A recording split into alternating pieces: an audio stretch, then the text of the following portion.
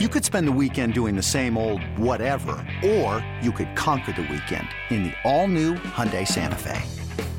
Visit HyundaiUSA.com for more details. Hyundai, there's joy in every journey. The following is a GoPowerCat.com and Spirit Street production. You've discovered your link to GoPowerCat.com's PowerCat Questions podcast, presented by Fridge Wholesale Liquor, and it starts right now. Now, let's go to the WTC Gig-Powered Studios. Here's your host, GoPowerCat.com publisher, Tim Fitzgerald. Welcome to the PowerCat podcast, the questions version that comes midweek at GoPowerCat.com. Tim Fitzgerald, Ryan Gilbert, Zach Carlson.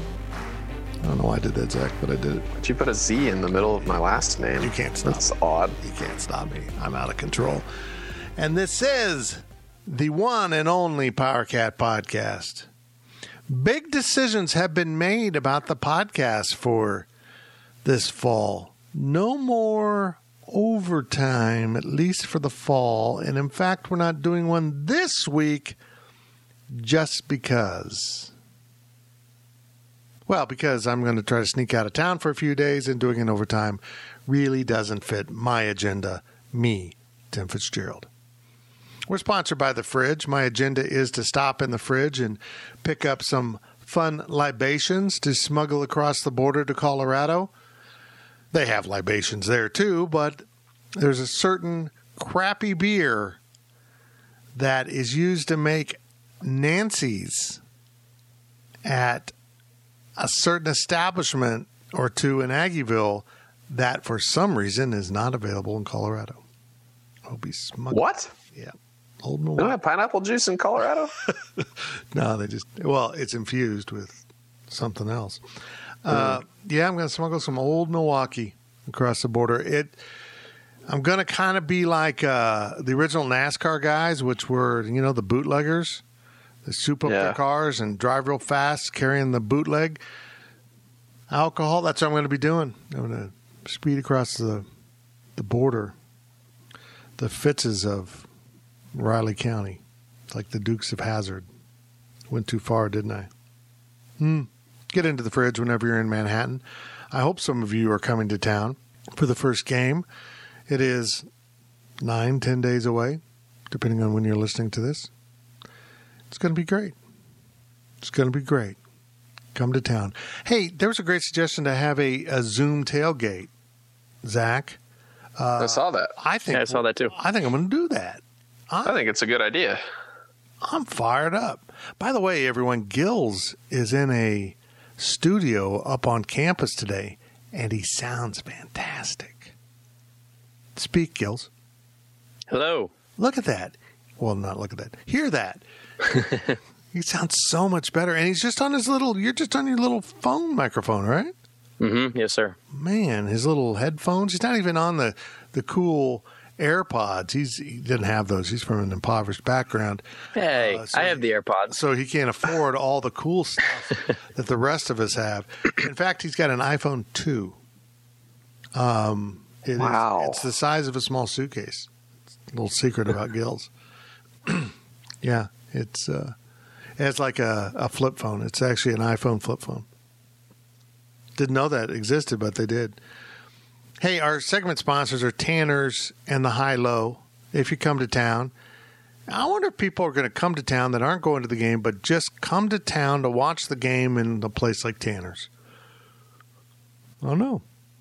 And do you go to, since you can't tailgate, do you tailgate in Aggieville and then just head to the game? That's a pretty good plan. Tailgate before the game at Tanner's or the High Low. There you go. It's your questions from Wabash Station. Like I said, we're sponsored by The Fridge. And here's the MC of this quaint little affair, Ryan Gilbert. First question of the podcast from WCAT. What are your thoughts on the OU game? When the schedule was announced, there was some grumbling about opening in Norman. But isn't it better to play them early instead of later, since they have a quarterback that is a talent but has never started a game in the Big 12, and they have lost their top two running backs?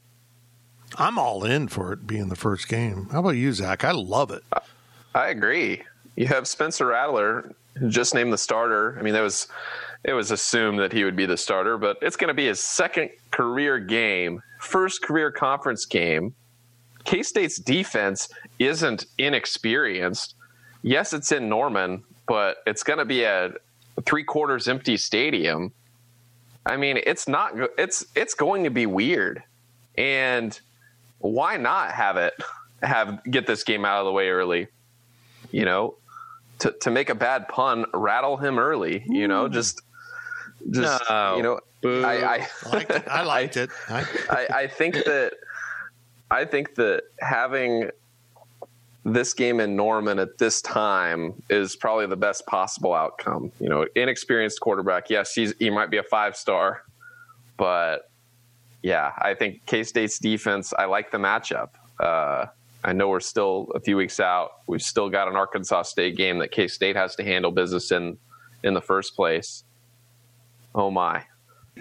Folks, my phone is ringing right now with someone special. Someone Sorry, very important. I was distracted by that. Yeah, it's fine. It's fine. Right.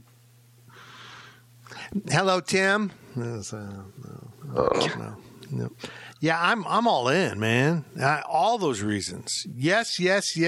Play them early. Get it out of the way. You got to go. I mean, it's not like, oh, well, it's a pandemic, so you don't have to go to Oklahoma. No, you got to do it, and it was going to be later in the season. Get them right out of the gate. Bunch of wild cards. Maybe K-State isn't ready, but maybe Oklahoma will be the one that isn't ready. We don't know. Let's just see what happens. And honestly, I kind of like the fact that everyone's going to have to adjust to not having a crowd. I guess that's what I'm saying. And it's going to take a little adjustment. So I'm kind of glad K-State gets to go on the road for that first Big 12 game because it's going to be weird to be at Oklahoma, which is one of the better environments in this conference, and to have hardly any fans. And plus the little horses will be wearing masks, which is very strange. They won't have those. They won't have any of those game day things. They probably won't be shooting off their guns. I'm all in on doing it right out of the gate. Because even if you lose, okay, you lost Oklahoma. You know, most people thought you would. And now you're down to 4 home games and 4 road games.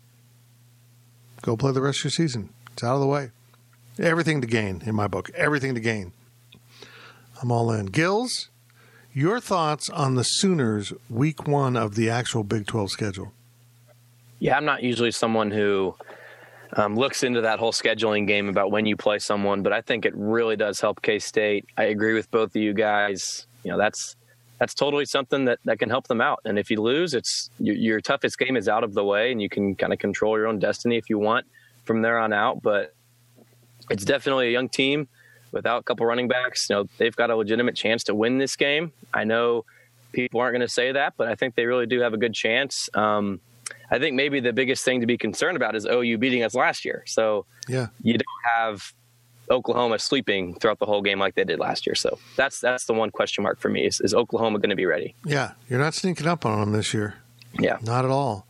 You know, and you never know what the future would hold. I mean, maybe Spencer Rattler plays the full game, plays really well against K-State, and the next week he gets the COVID or he, pulls his brain muscle. I don't know. Maybe then he misses a bunch of games and OU loses and it stinks. But if I had to pick a team to play on the road right out of the gate, this would probably be it. Get it done. See what happens. Take your chance. I like your chances the best as opposed to getting Oklahoma when they've settled on a running back and a new quarterback is feeling his game and feeling confident. Next question from Wildcat Pilot 88. With the changes to eligibility in 2020, how would you change the way you manage a roster from a normal year? More specifically, how might you utilize true freshmen differently, and how would that impact the use of upperclassmen? Everyone's on the table. I mean, I'm going to write about this. This is going to be such a weird year. You're going to have guys just disappear not because they have COVID, but maybe they're in quarantine because they were around someone who had it. And that's the real issue here. So you're going to have to tap into walk-ons and true freshmen, and it's going to be a little bit haphazard, ragged play at times for everyone. You're going to be putting guys into positions to play that normally wouldn't play because it literally is a free year. It has no consequence in terms of their eligibility. So just let them play. And the upside of that is they know they can play. There's no taking off practice. There's no half-assing it because I'm redshirting or coach isn't going to put me in, or I'm just a walk-on that practices. I don't really need to know the game plan. Everyone needs to know the game plan. And the reality is there might be, I'll just pull this out as an example, there might be a game where Ross Elder, a backup safety, has to play receiver. So he has to learn basic things. These things are going to happen this season. It's just going to be bizarre. So, yeah, guys, it's a free year. Play away. Now, I would start getting cautious with scholarship management in 22. 21 and 22, you got to be careful. You're going to get that bubble right in the middle there where, honestly, you're going to have problems for a long time. So, and also, bluntly put, with the scholarship management in the long term, if a guy wants to leave and he's not of great value to you, okay, go ahead. Fine. We're not going to fight you. We'd prefer if he stayed, but there's one open scholarship. There's going to be so much player movement, guys. So much player movement. And the real beneficiaries will be the non-Power 5 programs. They will have a lot of Power 5 type recruits that transfer out and down because there's not enough available roster spaces in the upcoming 3-4 years.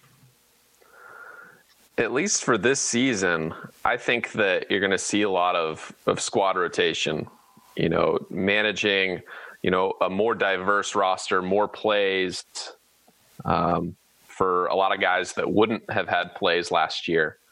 I think the best analogy I guess I can make would be, take like a third grade or a youth, a U10 baseball team. Everybody gets to play. Everybody gets to, play different positions. I think you're going to see a lot of that. I think you're going to see a lot of rotation on the offensive line, especially that first game against Arkansas State. I think you're going to see a lot of different looks. I think there'll be a lot of subs.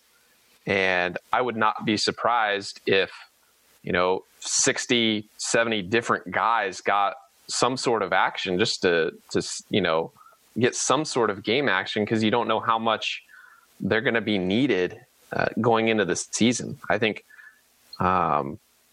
you're going to need to see a lot of different guys on the field just to kind of diversify your investment, so to speak, of what players are at what position and how much experience they have, because you never know how much, if a position group gets wiped out, like you said, you don't know who is going to have to play. So I think at least early on, especially that first game, you're going to see a lot of different looks.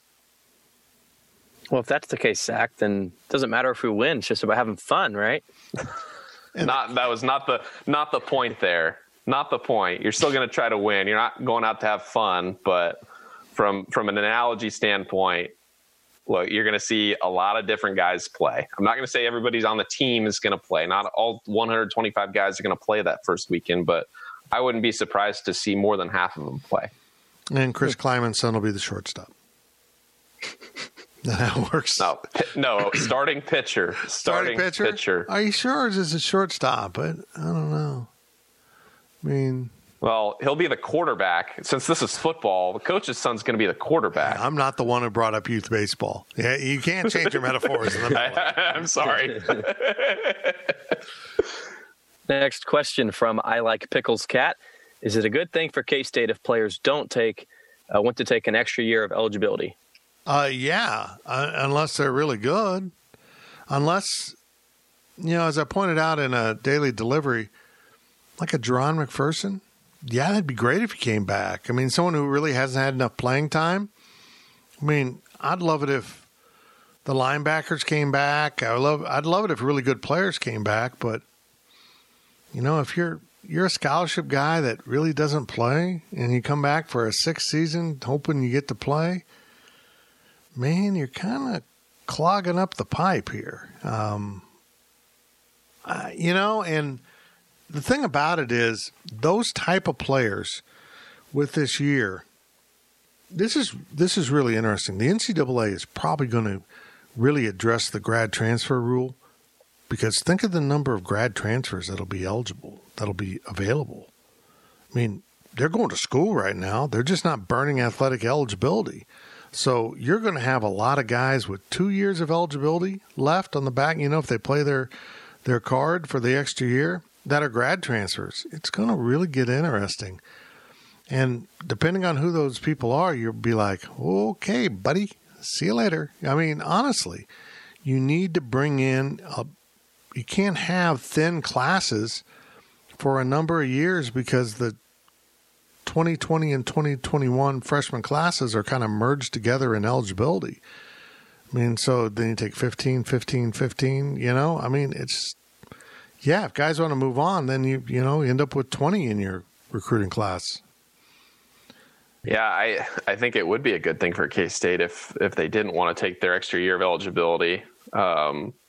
Granted, these players are leaving, and whoever's coming in is going to, get good experience and perhaps even be better next year than the player they're replacing. I think that's good. If it's like you said, Jerron McPherson, if he wants to come back, well, yeah, that's going to help K-State. So I think, it's probably going to be a mixed bag of, you'll probably want half your guys to stay and half your guys to leave. Just one of the reasons for, having experience on the roster, the other to promote that healthy roster turnover and, get your scholarship count into a reasonable number for the next 5 years. Hopefully this bubble, slowly flattens out, by the time these class of 2020 and 2021 kids, once, their eligibility is coming to an end after 4 or 5 years, I think, hopefully by the end of their careers, everything will be back to normal, so to speak. I know we've talked about it before, but, if you're Skylar Thompson, for example, you've got Howard and Rubley, right behind you. That's the future of Wildcat football for a few years. So do you want to, if you do decide to stay, you got to realize that you're going to halt their growth as a player. So I'm not telling Skylar to leave, but I'm just saying if you do that, then you are clogging it up for, at least a couple of years. So it's definitely a dilemma. Next question from K-Ned. All schools were at 25% capacity attendance. Iowa State just went 25K or 40%. Are we surprised? Did they come back and say 25% or 25K? 25,000. They're at roughly 40% of capacity. I think this is crazy because I saw a story the other day.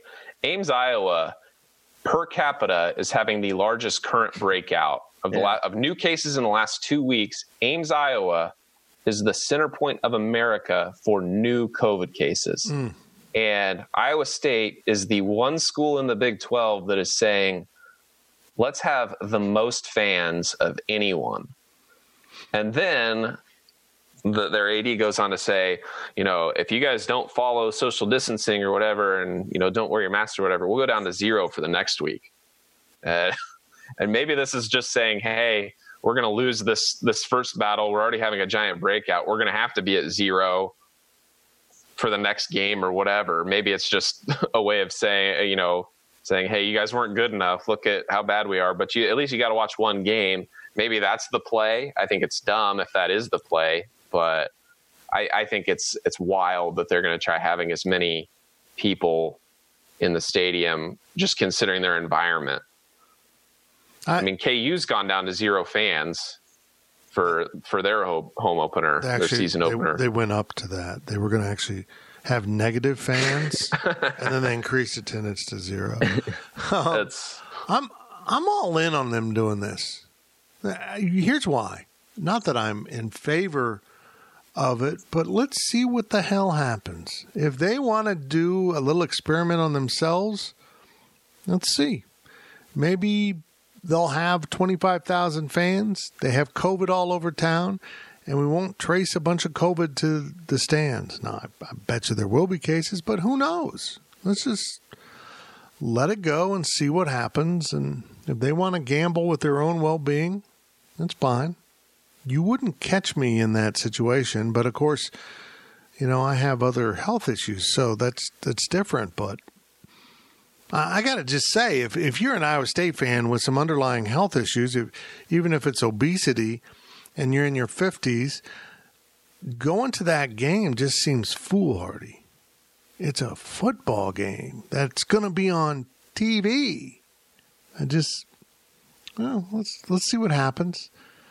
I've been told a lot of things would end up with, massive amounts of cases, and that really hasn't always been what occurred. So what if Iowa State has 25,000 fans at their game, and 2 weeks later, when we're at the second Saturday of Big 12 football, we realize there was no major outbreak from those 25,000 fans? Do we write that off as good fortune, or maybe that being in an open-air stadium with masks was enough protection to stop the spread? So it's almost like an experiment.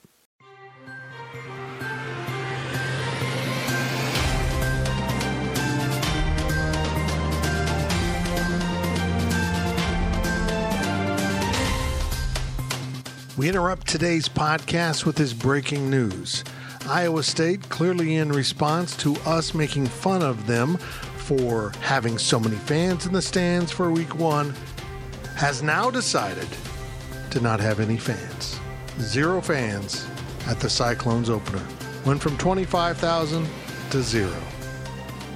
It kind of sums up Iowa State football. Back to the podcast.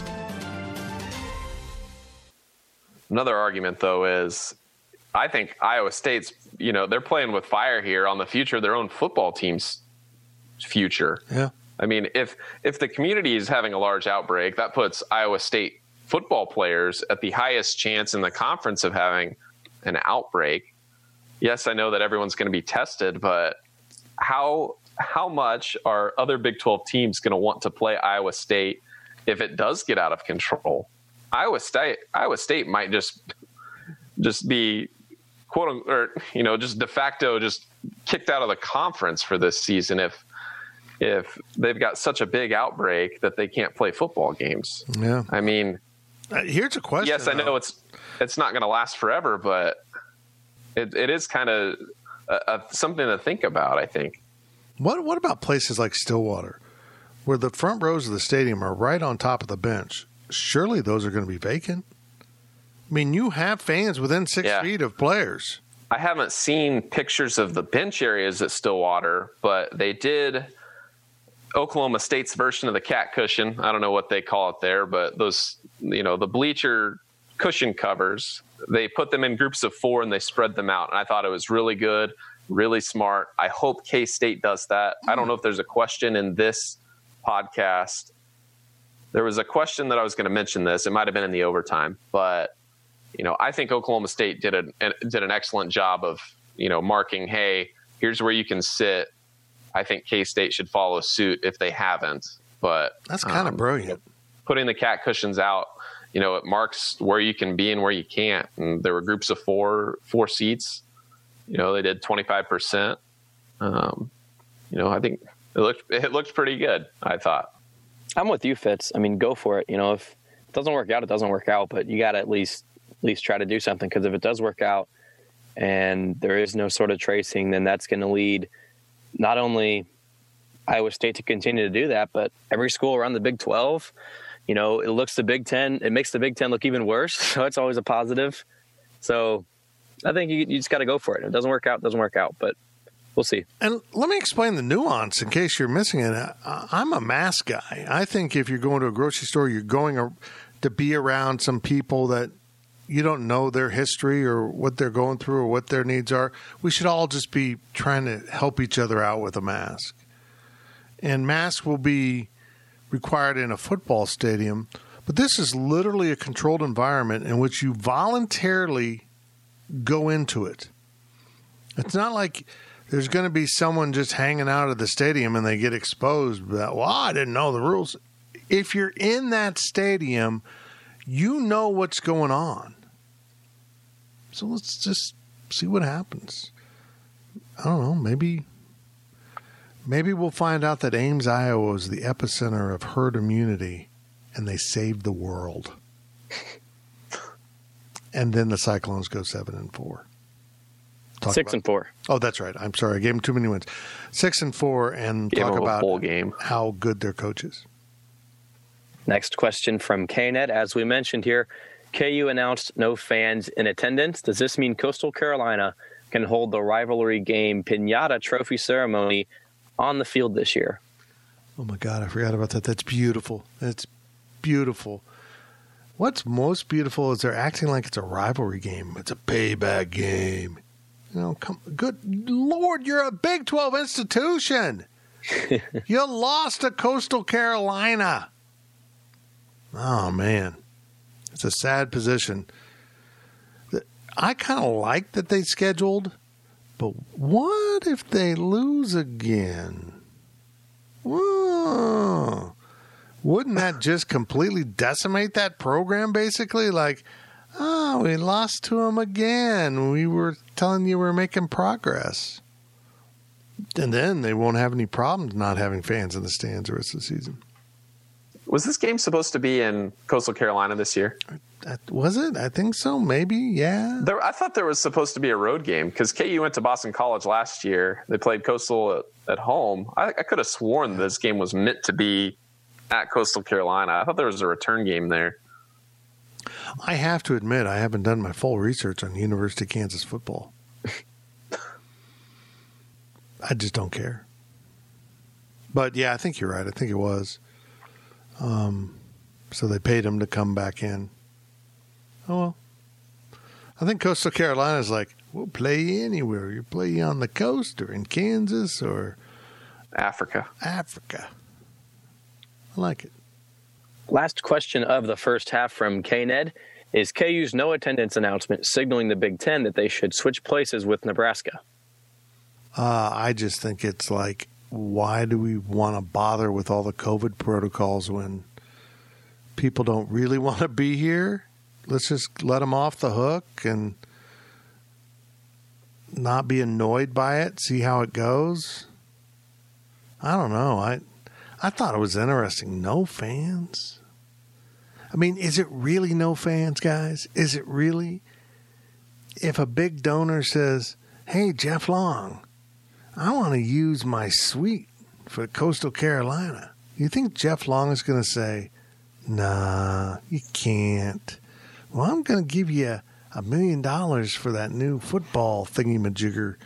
Nah, you can't. I don't know. I think it's weird. I think there's probably some underlying reasons here that they're not stating, but that's fine. They have their own battles to fight. I've been getting annoyed on Twitter with people saying that, KU's attendance was up last year and they even sold out a game versus K-State. Like, I try to remain neutral and not bash on KU, but that's just clownish thing to say right there. I mean, literally, what percentage of that stadium was purple? Over half, at least. And was it really full? No. It was pretty full. I think it was pretty full. It wasn't full. Yeah, they've gotten into this. It's full of purple. Sure. Selling phony tickets, or they've always been.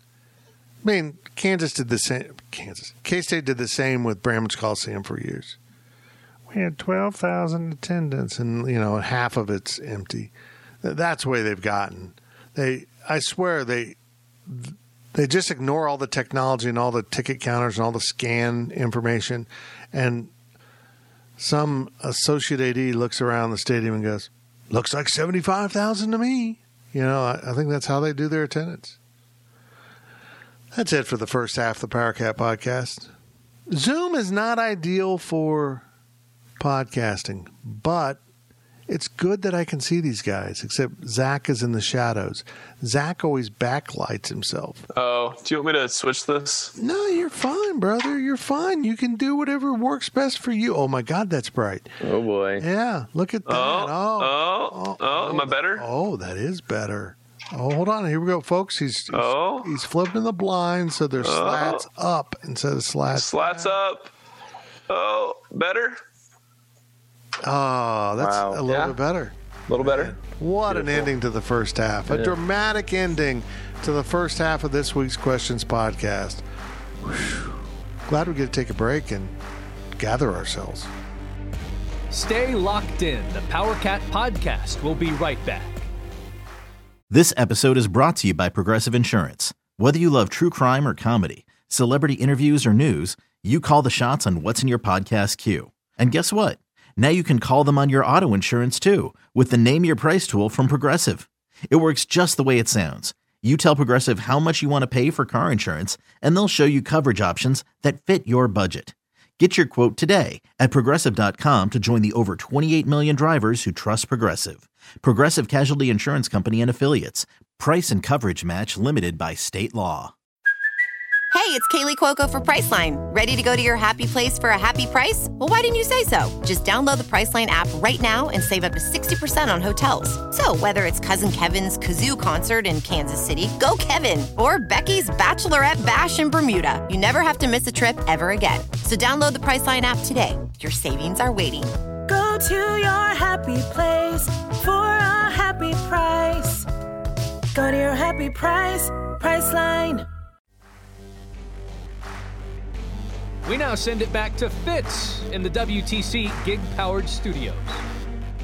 Welcome back to the PowerCat Questions podcast, the one and only. Hope everyone's doing well. Hope everyone's looking forward to football season. I hope we get to have a full season. It's going to be a weird season, I know that. Well, it's going to be really weird for me because I will never be in a stadium this year. Odd. Zach Carlson will be there. So here's our plan, and sports information, folks, if you're listening, please turn this off. So all media is limited to the press box. You can't go like out into the stands, and you can't go shoot from an it's weird. You know, if we wanted to go shoot from the stands but be 100 feet from anyone else, we can't do that. And that's cool. So here's my plan. We are going to get a bungee cord system and hang Zach out of the press box and dangle him down with his camera. So it's going to be like a giant bouncy seat like kids have in the doorway, and Zach's just going to be there suspended in air shooting the game. It's going to be fantastic. It's going to be a whole new – that's the cutting edge crap you get from us. Suspension Zach video. In fact, that's trademarked, by the way, Suspension Zach video. I feel like I need to take out an insurance policy. Oh, I've already taken one on you. So, Fitz, how did you get independently wealthy? Well, let me tell you about an employee I once had named Zach. I bought a life insurance policy on his life. Which is kind of the same sound he made when he hit the ground. Zach! It's your question from Wabash Station. We're sponsored by The Fridge. Thank you to Tanner's and High-Low for being our segment sponsors. I used to say one and then the other, and now I'm just sharing the segments. I'm sharing the love. They get their booze from The Fridge, and so should you. Here's Gills. First question of the second half from Wildcat Pilot 88. Who will have a better year at defensive end, Wyatt Hubert or the remaining defensive ends combined? The defensive ends combined. I'm doubling down on my earlier prediction that Khalid Duke will have more sacks this season than Wyatt Hubert if they both play all the games. Khalid Duke's going to be a stud because everyone's going to block Wyatt Hubert. Everyone. I mean, I kind of agree with you, Fitz. As much as I want to say Wyatt, I mean, Khalid Duke is still a really good number 2 defensive end. Plus, you know, whoever else comes in to replace, you know, one of those two, you know, on a rotation or, you know, a different look. Yeah, I think that the rest of the defensive ends combined are going to end up being better than Wyatt Hubert. I'm with you guys. Yeah. See, that's it, Zach. Gills dropped in. It was kind of his way of saying, I greatly admire you two because your opinions are quality. That's what I just Most heard. of the time. That's what I heard right there. Yeah. That's what I heard too. What I said. Next question from No Talent Yeah, as clown. Bleep Clown. As Clown, okay. He wanted to use the S's, and I said, no, we probably need to go with the Z's. And then I approved the name John Queefald on the site. So what do I know? John Queefald, you got to ask a question on here. Come on, man. No Talent As Clown wants to know, my understanding is that the team is limited on the number of players it can take to away games. Is there any word on the number of players being bumped up? So if a case of COVID is diagnosed on a Friday or day of the game, backup players can be utilized. I don't know. They're going to announce everything they're doing with the COVID parameters for games on Friday. I wrote about it Wednesday at Go Power Cat. Jamie Pollard, the AD at Iowa State, kind of spoke out of turn. He got ahead of everything. They hadn't approved anything, and he spoke of it like it was done. There will be some kind of protocols in place, and maybe what he spoke of will end up being what it is, but it hasn't been voted on. They needed to get more feedback from coaches. So that might be something coaches point out. Look, you can say 53-man, but what if we get to Stillwater and we find out that 10 guys are sick? What do we do? I mean, you know what? So all that will be taken into consideration. Yeah, I don't know. Well, the next question will get into it. I mean, if the 53-man roster is, you know, what it is, you know, that's actually less than what a normal travel roster is, which I think is 65, 70. Not actually entirely certain on what the actual number is. I would anticipate probably a lower roster. Just, you know, take as many guys.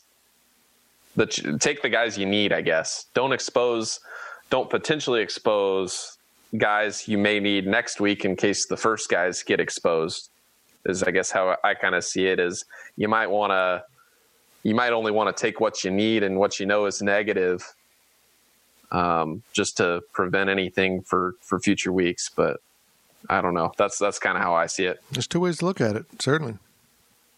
So what's the definition of need? Because you never know who you're going to need because injuries and stuff can pop up. So, well, I think you go too deep, and then, you know, that puts you at 44 plus 3 specialists. We'll get into the next question, but, you know, you get to that, maybe it's not 53, maybe it's 60, but there's probably going to be a minimum roster number that the teams set that they will follow. And if they, for whatever reason, go below it, you know, if you don't have enough if you can't fill out a 2 deep, that's pretty bad. If you can't fill out a 2 deep, you're in trouble, and that game's going to be canceled. I mean, really, think about it. How many times in a college football game have you needed to go deeper than a 2 deep? Next question from Power Cat Ryan. How would you make your 53-man roster? I don't need names, but numbers at each position. Don't forget a long snapper or other special team specialists. Yeah, Don, stop and think about this. Zach was just mentioning this. You got a 2 deep, which is really 12 positions normally now. I mean, because you either have a third linebacker or you have a third receiver or a fullback. You know, you generally recognized as 12 spots offensively and defensively on your depth chart. So, I mean, that gets you to 48. And then I guess you're right. With a long snapper, a kicker, and punter, I mean, you're already looking 51 at 51 there. I mean, maybe that's the 53 number. You've got to have a available 2 deep and, you know, maybe a couple other special teams guys that are designated. Yeah. It's interesting. Jamie Pollard said you got to have a quarterback. Well, I'm like, a quarterback isn't a quarterback. I mean, let's be honest.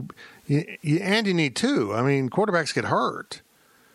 You can't go into a game with one quarterback. I mean, that's not reasonable to be a productive team, to go into a game with your third-string quarterback, and that's good enough. That's all you got. I mean, he might get his head ripped off in the first quarter. Then, you know, what do you do? It's hard to plan for that. So I think you need to have 2 of everything. But, yeah, I'm looking forward to seeing how they handle it, because it's going to be a lot of math and, you know, applied with football common sense. 53 for a college team is awful low because of special teams. It just is. I mean, usually your special teams are, at least 5 or 6 guys per unit that might be unique to that unit. And that's how you get playing time as a young player. It's different than the league, than pro. So it's going to fascinate me to see how they sort this out. Yeah, it might be tough to get to an actual 53 roster. But, I mean, if you really wanted to cut it down, do you need 5 extra offensive linemen? You need a center, you need a guard, you need a tackle. You could probably get away with 3 or 4 there. I'd probably say, just follow the NFL rules, at least on quarterbacks. You have a starter and a backup, and then you have an emergency quarterback that can only play if the first 2 get injured. Maybe that's a way of protecting, at least one position there. But even at that point, are you just going to throw in a wide receiver that played quarterback in high school? There's different ways to get, a healthy roster without using too many guys, I guess. So I don't, there's different ways to do the math, but I think that a 2 deep plus 3 specialists, maybe a 4th specialist, a couple kick returners or, people special, maybe it's 55 or 58 players, 60 players, but there's really how many different players are actually playing in a game or that you can get away with. Next question from D. Bremer 73. With multiple members of the team testing positive, can we get this under control before our first game? And I'll butt in here. I think there's no way. There's going to be positive tests, I think, all throughout the season. Like K-State right now, there's a big spike. There's a lot of rumors that classes will be going online here within a matter of days. So we'll see what happens, but I don't think that, quote-unquote, getting under control is really going to happen. I guess, what is under control? How do you define it? Yeah. Control 0 cases? It's under control 5 cases. What constitutes an outbreak? What doesn't? What's just an isolated case? Yeah. I mean, if you can't get reinfected, like experts have said, obviously science evolves and, things can change. But if everyone that tested positive over the summer is good for the foreseeable future, and if these guys keep testing positive, theoretically, once they recover, they shouldn't get it again. I guess that's another way to look at it is under control. Once enough guys are immune, are we good to go? Who's to say? Well, here's the challenge, guys. It's not really about we have 7 guys that are known infections. Who do they live with? Because the quarantine rules extend out. And if you're living with someone who gets infected, you're screwed. You are in quarantine and can't practice or play for X number of days. What that number is becomes curious because I'm under the impression that if you're exposed to someone who has COVID and you get past 10 days, you're in the clear. But it sounds like they're working off still a 2-3 week window. I'm not sure it was ever announced, but I think Major League Baseball adjusted how they handle that. I think they're approaching it differently than what they did initially when they just shut everything down. And I think that's really the challenge for sports isn't the infections. They will happen. It's how you handle the quarantine of others who may have been infected, but likely were not based on the percentages we're seeing now. I mean, that's when you get into this mathematical exponential points of contact that will get difficult to field teams. And that's really going to be the biggest challenge here. And also to back up what Gil says, the biggest lesson I've learned from baseball is it's going to happen. You're going to have incidents where you're shorthanded for a week and can't play. You got to just keep going. And unless it really takes off, you got to keep going. And Gills, I do wonder if campuses going all remote isn't in part to protect the football team, to protect things, I mean, personal opinion is just to protect themselves from looking like a bad school for keeping it open when there's so many cases. That's my opinion. I would agree with that. I mean, we all know what it's about. They need you there to pay your fees and tuition and not. Yeah, they got my money already. I can't get it back. So is it past the drop date though? I mean, couldn't you? No, it's not past. Not yet. Still got till the end of September, I think. See, that's the problem is they do it too early. People might say, okay, well, I'm going to drop my classes. I want a refund. In K-State, no institution wants that right now. None.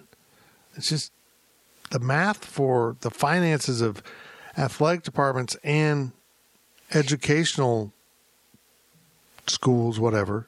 It's awful. They're all in big financial trouble. And so they're trying to get through this. They really are. What really bugs me is, the on-campus fees, the rec center fee, all these things, we're not getting those back no matter what. And, I can't just not pay them. You have to pay them. So if and when they do go online, that money's gone. So, and you can talk about getting a worse education over Zoom versus in person. Like there's no arguing that, but you're still getting, that credit for the class. So at the end of the day, that doesn't change, but just that sunk, that money that you're not getting back for things you did pay for on campus is really what just kind of bugs me. So we'll see what happens. The one argument for, I guess, the university here and something smart they've done, which looks smart now, it's never been smart, but the fact that they charge more for online only classes in the first place makes them look brilliant right now. Because you can't say you're getting a less education as online only when the online only costs more than going in person. It's interesting that, I mean, really they kind of have an upper hand here. They can move it online, and if you're going to complain, well, you can say, well, if you wanted online class, we're actually giving you a discount here. If you wanted online only classes, you'd have to actually pay more. So, it's kind of an interesting argument there that I've seen pop up with like these students from the spring that were, trying to file lawsuits saying, hey, our education experience changed. You owe us our money back. When in reality, they still paid less money for an equivalent experience. One more thing to add in. I told you guys this, that my brother lives with a football player, right?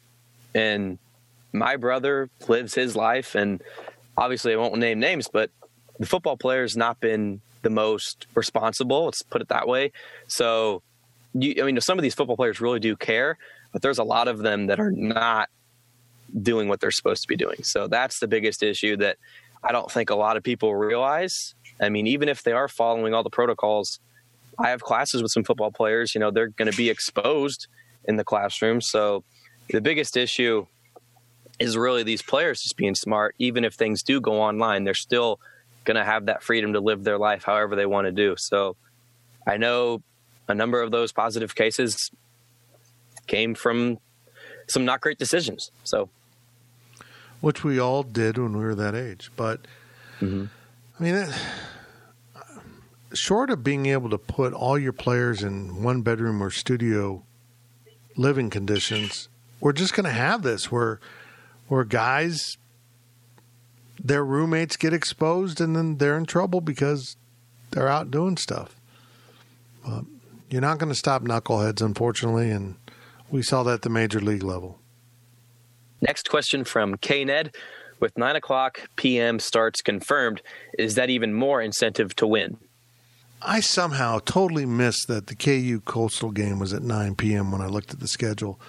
I think this is going to be a rarity, and it was done with the approval of the participants.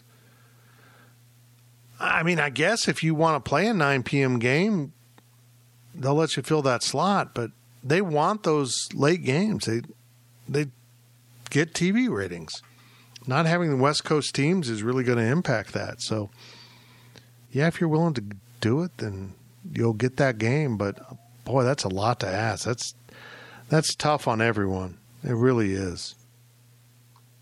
Yeah, it's tough. I think 8:30 is probably about as late as you can go. Then again, I think about the East Coast. There's some game times. When you have an 8 o'clock Central tip-off for Big Monday in the Big 12. 8 p.m. Central is when those games tip off. If you're playing at West Virginia, that's a 9 o'clock Eastern game. If you're tipping at 8 p.m. Central, You know, I think this reluctance, I guess, for late kicks and late tip-offs, I think it just comes from being in the Central Time Zone. On maybe not so much on the West Coast. You know, it affects us on the east side of the country and in the Central, but on the East Coast, you know, they're going after midnight a lot of times, games there. And while it's still early out West, it's still pretty late there. So I think, you know, as long as these TV windows are available and the networks want and need to fill them, I think that you could potentially see some Big 12 after dark. I mean, what would you rather have? Would you rather have an 11 a.m. game on ESPN Plus, or would you rather play on ESPN at 9 o'clock and roll straight into SportsCenter at midnight? You know, I mean, or college football final on, you know, early Sunday morning. You know, I think I'd rather play on cable there than play on ESPN Plus. If we're being honest, it's just easier to flip around games at that point. To connect this to the thread you had about Big 12 expansion on Wabash, which was really interesting, I'm in favor of adding Western. I would love to raid the Pac-12. I just would. And get 4 schools out of there. I mean, I know what 4 schools I would take, but here's the thing, is if you do that, it puts you into that time slot. It adds value to your television rights because now you can fill an entirely different time slot. So the Big 12 would be capable of the 11 a.m. kick, which is the earliest, 11 a.m. Central, earliest kick that is televised, and go all the way to the after dark 9 p.m. kick. You'd have all of that covered. Your TV package would have that amount of flexibility. And currently the Pac-12 doesn't have those early games. They can't do that. So they're limited to the later segments.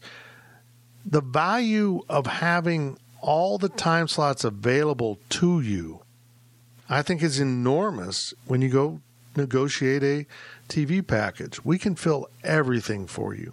We're going to have, because of our 4 teams out west, on average, we're going to have 2 of those teams playing at home every Saturday, and one of them could be a 7 p.m. kick in their time zone for a 9 p.m.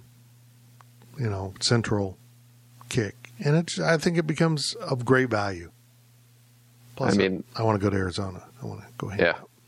Even this year, though, I mean, if KU's going to play at 9, that's at least one team that wants, that's fine with playing that late. If other teams are fine playing that late, you might see a network say, hey, it's Big 12 Saturday, 11 a.m. to 1 in the morning. We're going to play Big 12 football all day. That could be huge if that's ESPN or, probably a network like ABC or Fox probably wouldn't do that, but they could. Or even Fox Sports 1 could do it. So it'd be really interesting to see if they say, hey, if a network decides to go all in on the Big 12 and tries doing, all games in every major slot. Let Iowa State do it. They'll do anything. Last question of the podcast from KNED. What are the odds that Sunflower Showdown is an after dark game? No, that'd be kind of fun. That game is usually relegated to low viewership slots. I wouldn't 2:30 FSN. Yeah, versus ESPN at 9. Yeah, I wouldn't object to that. I might be pretty tired doing the postgame show. Yeah, I'm in. Let KU fill that open. If you're KU, I think it's brilliant. Actually, we'll take that slot. We're going to get some exposure out of it, and they're even recruiting some of the West Coast. So I think it's really smart. I do, and if you're overwhelmed by, you're that week, it's Oklahoma's playing Texas and, there's other good games, but hey, we'll play at 9 to be on a national slot. Let's do it. That's it. That's it for the Power Cat Questions podcast. I summed it up so well, everyone was left speechless. Or I muted them. One of the two. I might have muted them all because I wanted to have the final word. But that is the final word this week. Thank you to the Fridge. Thank you to the High Low. Thank you to Tanners. Thank you to Zach. Thank you to Gills. Thank you to me. Sometimes you just got to take time to thank yourself. No overtime this week. Thank you, Fitz. Thank you for that. But we will be back next week with a full slate, mostly of PowerCat podcasts. You've been listening to the PowerCat Questions podcast, presented by Fridge Wholesale Liquor. PowerCat Podcast. All rights reserved. GoPowerCat.com and Spirit Street Publishing. You ready for this? Yeah. If is the most original and heartfelt movie in years. Magic like this comes around once in a lifetime. This Friday, experience it with your whole family. Can we do it again? If, rated PG.